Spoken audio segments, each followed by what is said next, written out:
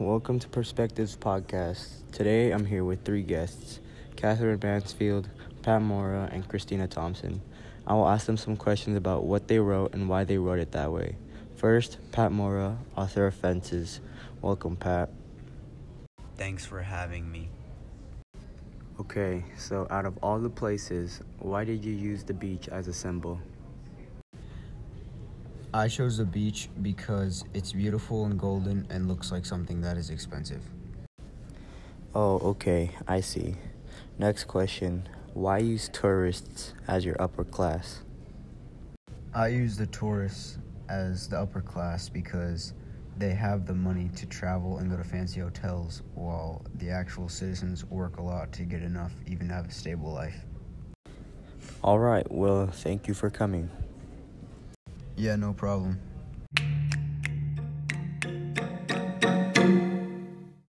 Next guest, Catherine Mansfield, author of The Doll's House. Thank you for coming. Glad to be here. Okay, so first question. Why did you use a dollhouse to represent the Burnell family's personality? Well, the reason behind that is since they have a snobby attitudes, the house could have a horrible smell as the outside representing the whole family, and the inside showing all the rich girls and their parents. Okay, next question. Why did you have Kezia let the Kelvey sisters see the dollhouse? She was the outsider of the family. She was kind of unlike the rest of the family. She's like the black sheep.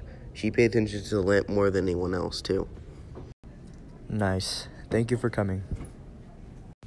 I'm happy I got to talk.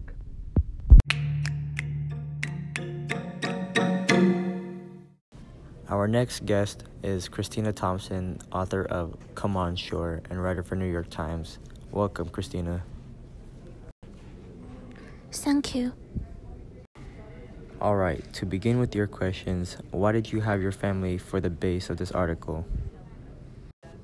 Well, the reason why is because it's better to talk to someone who's experienced it than to guess. So I ask my three sons, and I can speak from personal experience since I did move a lot. Okay, I like that. Now, what did you think about most while writing this article?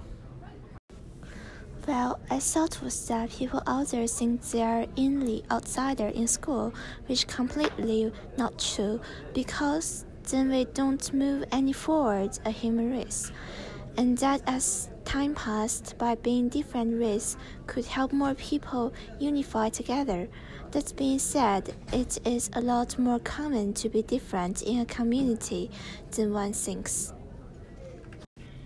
I think that's a great reason to write this article. Thank you for coming out tonight. Yeah, anytime. All right, that will be the end of the podcast tonight as it has winded down. Next time on Perspectives podcast, we will see how teenagers feel about technology and how it changed their lives. Thank you again and come back tomorrow. Good night.